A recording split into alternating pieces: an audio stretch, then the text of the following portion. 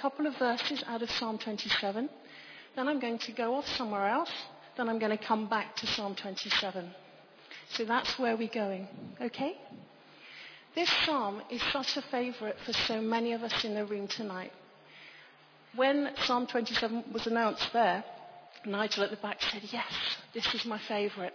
And this is the favorite of so many of us because we have met God in the words of this psalm. We have met him. It is a meeting place with God, the scripture. It is not an ordinary book. It is God in print.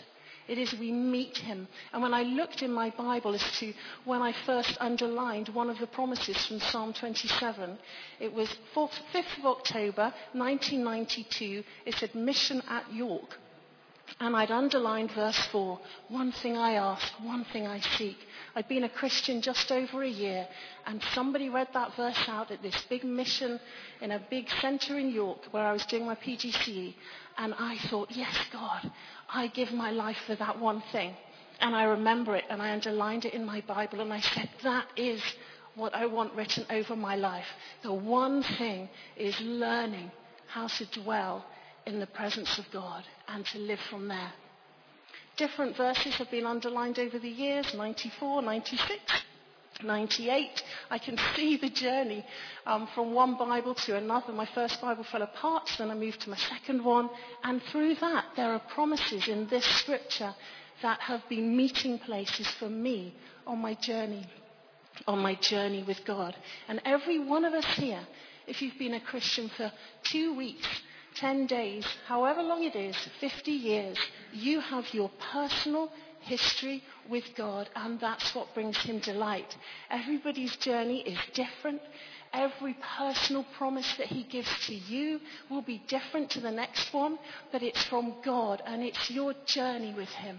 That's why it's so precious. And the fact that this psalm means so much to so many says to me that God has met us there. We have dwelled with God in these truths, and we have not been the same since. And David found his dwelling place in God, his inner dwelling place. And in this psalm, he refers to really just examples of his life as a commander and as a king that he used to express what dwelling in God meant to him. I'm going to look at 3 verses, just picking out some aspects of God dwelling with David and what that meant to him. I'm going to look at verse 1. The Lord is my light and my salvation. Whom shall I fear? The Lord is the stronghold of my life. Of whom shall I be afraid? In this, David is talking about a stronghold. As a military man, he knew what a military stronghold was. It was a safe place he could run to, he could take his men to, he could flee there quickly, and he knew it was fortified, it was strong. He found safety there, he found protection there, he took his armies there with him. And he is saying, living and dwelling with God, I find the same experience with him. I dwell with him, and it is like I am in that stronghold. I am totally safe. I am totally protected. I can go there quickly. And he found him in his heart. And he's saying that picture of a physical stronghold is what God means to me in my heart. And he is saying that he was a man after God's own heart. We know that. In 1 Samuel it says David was anointed. He was a man after God's own heart. So his heart found a dwelling place in God, and it looked like a physical stronghold to him. He strengthened himself in his heart with the Lord, just as when he took his men into a physical stronghold where they would gather themselves and regroup, he found the same thing in his heart with God. The stronghold. Verse 4, he says, one thing I ask of the Lord, this is what I seek, that I may dwell in the house of the Lord all the days of my life, to gaze upon the beauty of the Lord and to seek him in his temple. Now this is such a deep longing. It's in there, isn't it? One thing Dwelling in the presence of God is that one thing for David's heart. And he says, I would love to seek him in his temple. Now this is so amazing because the temple wasn't built. The temple was not built when David wrote this. God gave David the exact description of what the temple would be like, but he said to David, you can't build it because you are a man of war. Your son is a man of peace. He can build the temple. So David had such a longing for himself to experience a place where he could go and he could meet with God and he could dwell in the outer courts of God and he could just be in that physical place of presence. But he couldn't actually ever live in it because the temple wasn't built. So did God answer his cry when he said, one thing I ask is to seek you in his temple? And the Lord said, okay, this is the kind of temple I'd like you to build for me. But you won't be able to build it, your son will. If you read it in 1 Chronicles 28, the detail, David just loved all the representation of what a physical building to house God would mean. Even though he wouldn't ever see it himself, he saw it in here and he saw it in here. And it was built after him. But you see, that verse expresses his deep longing. He knew God had such beauty of character and nature. He knew that if he could dwell in his presence, he would find a strength and a joy and just a really deep affirmation. And I think that's quite amazing that he wanted to gaze on the temple, but God in the temple, but the temple wasn't actually built yet. Verse 5 and 6, another description. For in the day of trouble, he'll keep me safe in his dwelling. He will hide me in his tabernacle, and he'll set me high upon a rock, and my head will be exalted above all the enemies that surround me. This is so interesting because he is trying to express and give us a picture of what happened in his inner man when he was in trouble. He says, God will hide me in his tabernacle. Now, as an army commander, he knew that the king had a tent. He had a tent that when the armies were all camped, the king would have his own individual tent where he rested, where he ate, where he made battle plans. And around the outside of the tent, 24 hours a day, if the king was in the tent, were the mighty men, the strongest men. Because if anyone dared attack the king's tabernacle, the king's tent, they just would never get through. Ever. And here, David is saying, God doesn't hide me furtively away on my own in a little room and then pulls me out when the trouble's over. No, he says God invites me into the king's tent. He hosts me in his tent in the day of trouble. He plans with me in the day of trouble. He feeds me in the day of trouble in the center of all the other tents. That, to me, is the most amazing truth about what God does in a day of trouble. He doesn't hide you away in a cupboard and says, when it's over, out you come. He says, I'm going to hide you in my tent, right in the middle, and surrounded by every strength of army. I'm going to host you in your day of trouble. I'm going to feed you. I'm going to help you plan the way forward. I'm going to sit with you. David uses that imagery of when he, as an army commander, had experienced that. And he's giving that as a picture for us. And he then says that he is set high upon a rock. High upon a rock. After he's been hidden in the tabernacle, he's been hosted by God in the tent of the king. He's been fed. He's been strengthened. He's been fully protected. He then describes that as being set high on a rock, exalted above the enemies that surround him. This is such a great kingdom principle. He is within sight of the enemy, but out of reach. He was within sight, but he was out of reach because he was high upon a rock, up high. The enemy could see him but couldn't touch him. And that came because he'd spent time in his day of trouble being hosted by the king in the king's pavilion, in the king's tent, in the king's tabernacle. So he's got these wonderful images in this psalm. And he says that dwelling with God is like a stronghold you can flee to.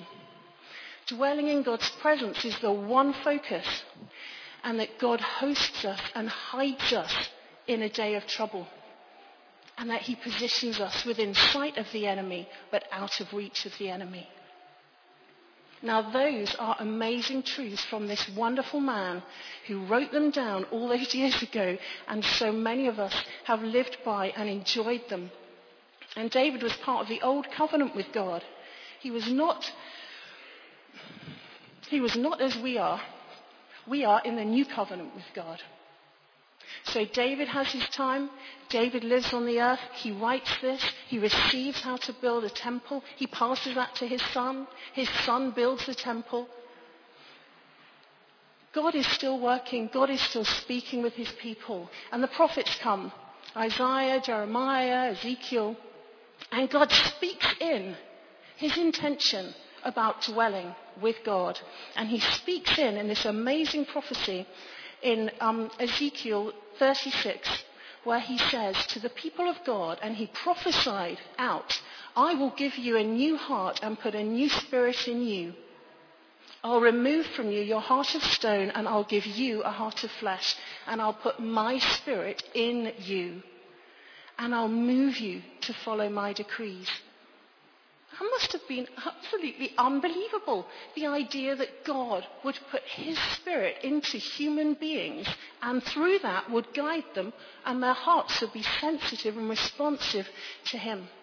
That prophecy will have absolutely shocked the people of God in that time.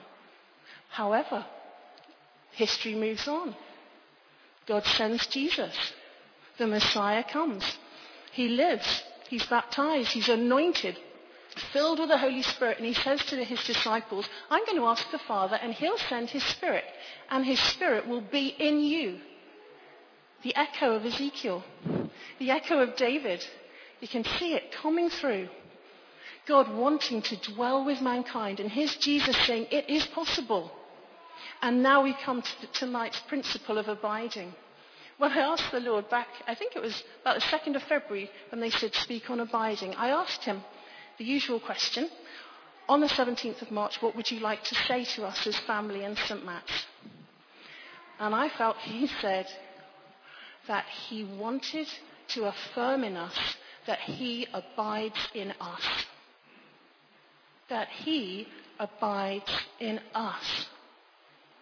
Now, abiding is a two-way thing. You cannot abide with yourself, and you cannot abide on your own. Last night I said to my husband, I said, do you remember 20 years ago on the Thursday night before we got married?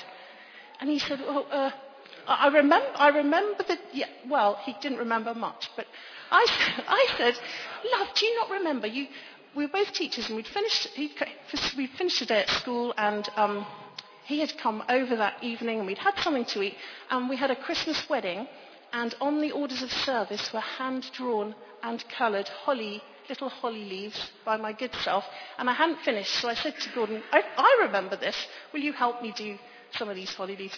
So we did a couple and finished off all these orders of service. He went off and I sat on the stairs. We had the stairs and there's a door, because I was living in the house and Gordon was off. He was lodging with somebody else, another family from the church. And as he went off, I thought, we'll never ever have to do this again, because from Saturday onwards we're going to abide together. Don't think I used that word. Live in the same house together. And when we got married, we did that service, 19th of December 1998. Bill and Carol also married about the same time on the same day. We discovered that this year. We both celebrated 20 years of marriage. But in that moment of the marriage service, you say your vows, you're given a spirit of unity between you, and you preserve that spirit of unity with the bond of peace for the rest of your days together. You preserve it. You keep that bond of peace between you. In our house, when Gordon goes off first in the morning, I just make sure that, we part in peace. We always part in peace. Anna goes off next. Beth goes off next, but we part in peace. And then we come back together and we just, connect with each one. I connect with Beth first, and then how she got on. Then Anna, a cup of tea with her. Then Gordon, cup of tea with him. And then we're all abiding in peace together. Now, Gordon and I, obviously, we have not dwelt in each other's presence 24 hours a day for the last 20 years. You go to work, there are things that happen. But that is a covenant. We were given a spirit of unity when we made that covenant before God. And it's the closest example we've got of our covenant with God through Jesus. If we're Christians in here, we have a covenant with God through the blood of Jesus, and we have unity with him, and we have, as a result of all our sin and grot going on to Jesus on that cross, every demonic power, every sickness, every sin ever committed by anyone in the history of time went on him, and he became sin for us, and we became the righteousness of God. We gave him this old nature, and he gave us a new nature deep within us. We are not as we once were. And as Jesus said, you are born again. This whole new life begins to grow from within. This whole new life begins to grow. And it is our life with God. And Jesus said two things about the Holy Spirit.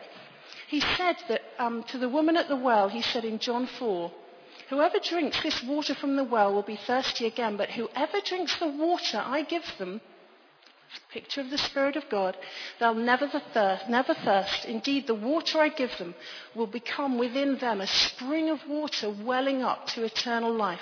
That is the personal well of salvation.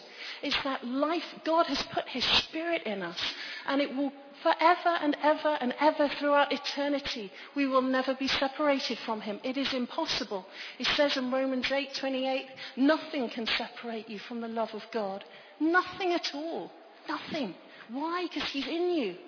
The Spirit is in you. It's this bubbling up well for eternal life. It's the relationship that will last for all eternity. Our bodies are going to die, whatever.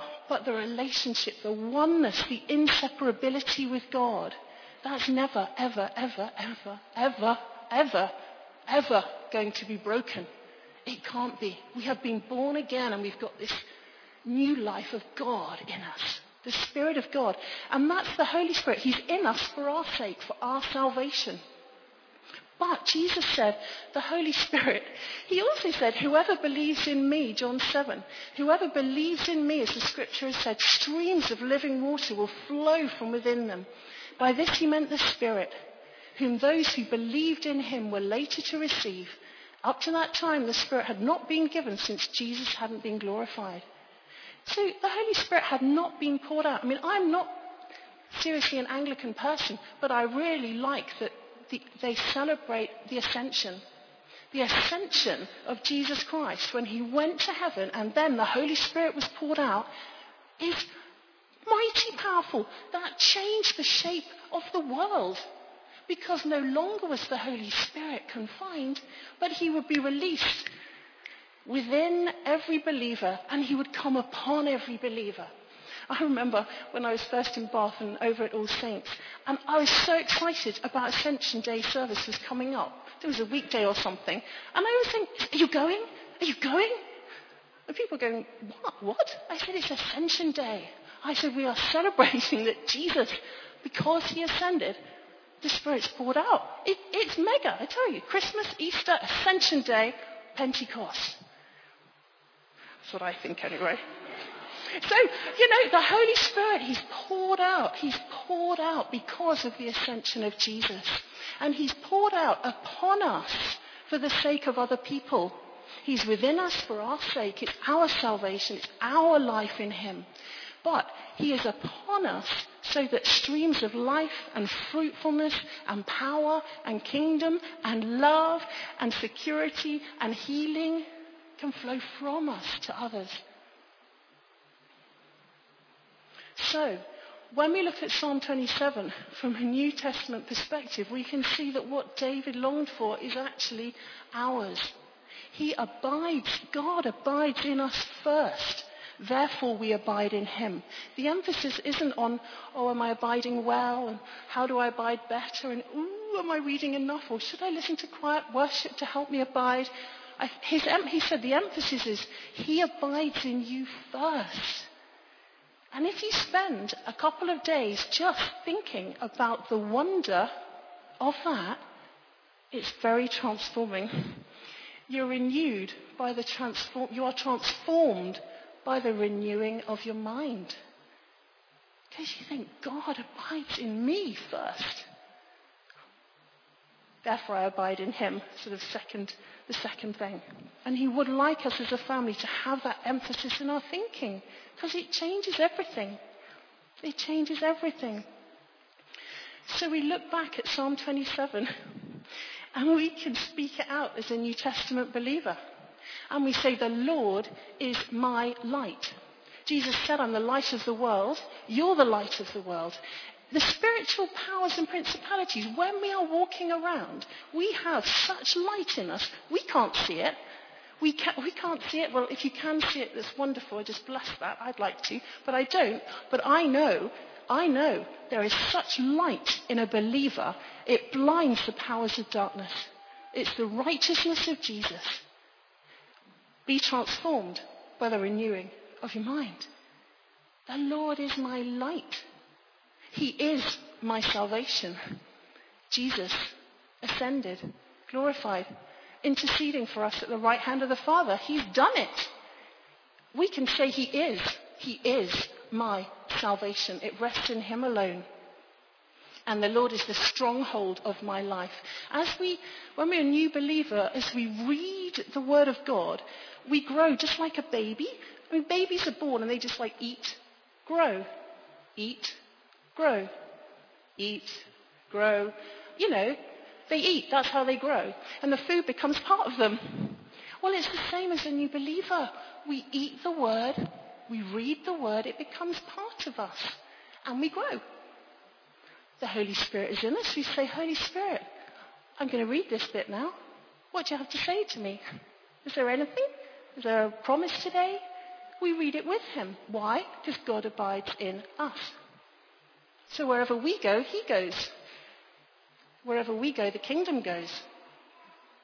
It's a completely different way. Be transformed by the renewing of your mind in how we think. And I think that as we eat of the word, as we become more, we meet these dwelling places, these promises from God, we strengthen. God's life in us becomes this stronghold. It becomes a strong place. And I remember a dear friend of some of ours who lives in London now. I phoned her up and asked her to pray about something with me. And she said, Julie, I pray that not one brick in the stronghold of Jesus in your life will be dislodged by what you're going through. It was such a powerful picture. Not one brick of this strong tower that God has built around and within would be dislodged. Because he is a stronghold. He is that strong place. And he has got a strong hold on us as an aside. But verse 4, one thing I ask, one thing I seek, that I may dwell in God's presence all my life, to seek him in his temple. You see, we're the temple. Paul wrote to the Corinthians, don't you know you are the temple of the Holy Spirit? Don't you know? And that temple of the Holy Spirit, which we are, was built by the man of peace, the Prince of Peace. Because of the Prince of Peace, the temple, which is a life laid down, a life which has the Spirit of God in, we are temples. Just as Solomon, the man of peace, made the temple in the Old Testament, Jesus, the Prince of Peace, has enabled us to be that temple.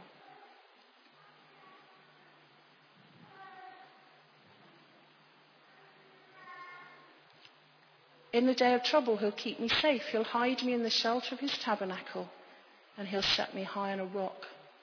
So when we retreat to be with God, to hide away in him, in our hearts, in that secret place, we hide away with him, and he hosts us in that place of great protection, of great provision, of great understanding and great affirmation. But we don't have to go very far to find him, because he's in here. How he comes upon us individually, how he comes upon us corporately, it is different. But when we're on our own with God, it's this life in us that bubbles up. And it's this concept, that this truth, that he abides in me, so he's right here. His love chased after me through most of 1990. He chased after me. Somebody said this, somebody said that. I thought maybe there is God, maybe he does exist. He was chasing after me. But when I said, yes, I give my life and heart to you, his love found me and enveloped me. And he became in me. That's the truth. And we begin a different life. And I think that He abides in us first. We are inseparable. Now, there are consequences, obviously, to that. You can be watching a TV program you used to watch, and you're watching it now, and you think, oh, I feel a bit uncomfortable. That's the Holy Spirit within you. He's saying, I'm not so pleased with that. That's not so good for you. And from my experience, it's best to agree with him and to quickly speak with him and say, have I grieved you there? Have I grieved you? You see, the bond of unity, the bond of peace between me and the Holy Spirit, I want to always be there, just as I do with Gordon. I want to preserve that unity of the bond of peace. So when I feel uncomfortable, I need to go aside and say, Lord, I'm really sorry that I watched that. I'm really sorry. And we find out what might be we speak about somebody, and we suddenly realize every time I speak about that person, I say this, or I say that. And you feel uncomfortable where you didn't before. That's the Holy Spirit. And we come to me and say, I'm really sorry I've grieved you there. Forgive me for that. I want to turn from that. I want to live differently. And lo and behold, you have been pruned. It has just happened from the life of God within you, just naturally. No bush ever demands a pruning, not in our garden anyway. It doesn't happen like that. We are New Testament believers. It's God within where this witness comes from. And we go with that. As Jenny said, we yield to that. And the fruitfulness of this life in God means as we have this peace within, as we read who he says we are, the Holy Spirit makes it a reality. And we find that we are so anchored in who he says that we are, because the Holy Spirit makes the word a reality on us. And God says, I've loved you with an everlasting love. You're not an orphan. You're a son. You are a daughter. The Holy Spirit makes that a reality. And he is inseparable from us. Nothing can separate him and us. Nothing can. And we live from that point. And we sort the bits out. And sometimes we need a friend to help us. Sometimes we need someone to bring, just to be alongside and help us with the things that the Holy Spirit shows us. But it's different for everybody. None of us have the same journey. None of us are the same. But God's the same. And he loves the individual nature of the journey with each one. It matters to him. So what somebody can watch someone else, it's not good for them to watch. This is how he works. But it's this life within that enables that. So to abide in him, abiding in God, is from the first place of God is abiding in me. So I can find him. I can talk to him. I can be with him. I can respond to him. We have all the wonderful things that David longed for is ours. And yes, we grow in consciousness. As we mature in the faith, we grow in our consciousness of him. We want to always be conscious of those movings and promptings. That's what we're aiming for. We're on the way. But our heart begins with the fact that he abides in us first. Therefore, we abide in him, and we can find him, and we can rest in him. And we can use some of David's pictures to help us when we're growing and maturing through the Christian life. And when the Holy Spirit, when he comes upon us, he empowers us. He enables us to accomplish something which can have taken us ages. We feel we're just not getting anywhere. Our best efforts. Suddenly, when the Holy Spirit is imparted to us and released into us, suddenly there's a great change. Something is ignited within us, and we feel and sense and know that God has come and God has been imparted into me, and that which was so difficult suddenly becomes easier. It might be something we're struggling with, it might be reading the word, it might be an affirmation of who we are in him. And we say a greater yes to who he is and a greater yes to who we are in him. And I felt this evening that when I asked him, what do you want to do on the 17th of March? He said, I want to affirm in everybody. I want to affirm in us as individuals. And then as family, he can do more. He wants to affirm that he dwells in us. He wants to affirm that he dwells in you. He wants to affirm that he dwells in me. That nothing can separate me from his love. Nothing can separate you from his love. And an empowerment comes from him. And what we want to do is we were going to just have a time of ministry and with intentional impartation. Impartation is one of the 6 foundations of the faith. You want to have a look in Hebrews 6 about it. Baptism, repentance, laying on of hands. It's intentional. And it's saying, Holy Spirit, through my hand, release into this person whatever you know that they need. The Holy Spirit is pictured as oil in Exodus, and the oil had this composition, loads of different things in it. And that was a picture of the Holy Spirit. And so when we would lay hands on someone with the intention of the Holy Spirit being imparted into them, it's as though one of those composite substances is released. It's not necessarily generic. It's of him. Sometimes he shows us what it is. But the impartation is very, very important. That's how he sends streams in the desert and rivers in the wasteland. Dry hearts that feel like desert hearts, that nothing seems to grow in the kingdom and it's hard. God's solution are send streams in the desert. That's an impartation of the Holy Spirit. He says rivers in the wasteland. That's like hearts where things began to grow, but stuff got in the way and the plants just seem to sort of look a bit grotty and things have died away and it's become a wasteland. He says, my solution is I'm going to send rivers in the wasteland. And he imparts of his Spirit in. And suddenly we have new life. And we are ignited in a fresh way to love him and to be the people that he wants us to be. But we're also ignited in our hearts to be so affirmed by how much he loves us and he is for us. Because the Holy Spirit does that. He says, you're not going to be an orphan. You're going to be with me. You are loved by the Father. So what we want to do is I'm just going to pray to wrap things up. I might ask if people want to stand as I pray. And then I think the band are going to come and play. And as we worship, we're just going to have a time of ministry, a time of impartation. So if you want to come to be affirmed that he's abiding in you. As you receive that impartation, you'll know that something's changed. A dry heart, impartation of the living water, an anointing to do that which you long to do in the city and be in the city.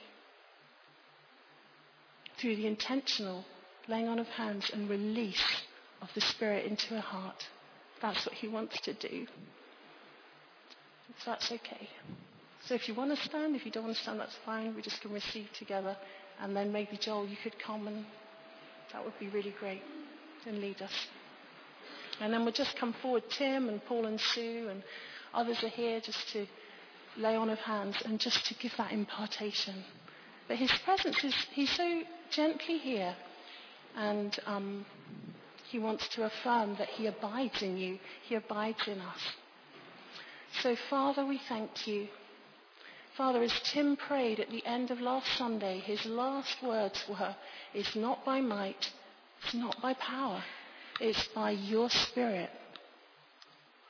So Lord, we tag onto that this week and we say again, Lord, it is not by our might, it's not by human power, it is by your Spirit upon us and within us that we will see the kingdom released in our city. So, dear Holy Spirit, our wonderful friend, the one who abides within us, we give you free rein. We ask that you would come, and as we impart you to one another, we would find a deep ignition within us, where we are aware of you more and more. We have a peace that you abide in us. We know that we are loved by the Father, and we know that we are inseparable from your love. We just welcome you among us, Lord. And we thank you that this family matters to you. This family means so much to you, Lord, because you love family. It matters to you. You want it to be a family of no fear. Fear of man has no place in our family, Lord. Fear of failure has no place in our family. But love has every place in our family. Lord, we ask for that release of your Spirit as a river in the desert. The release of your Spirit, streams in the wasteland. Because St. Matt's is to be a well-watered garden, a spring whose waters never fail. The spring of salvation, the spring of love, the spring of empowerment, the spring of anointing. That's your heart for us, Father, and we say yes to that. And we invite you to make it a reality. We invite you to make it a reality. In Jesus' name, amen.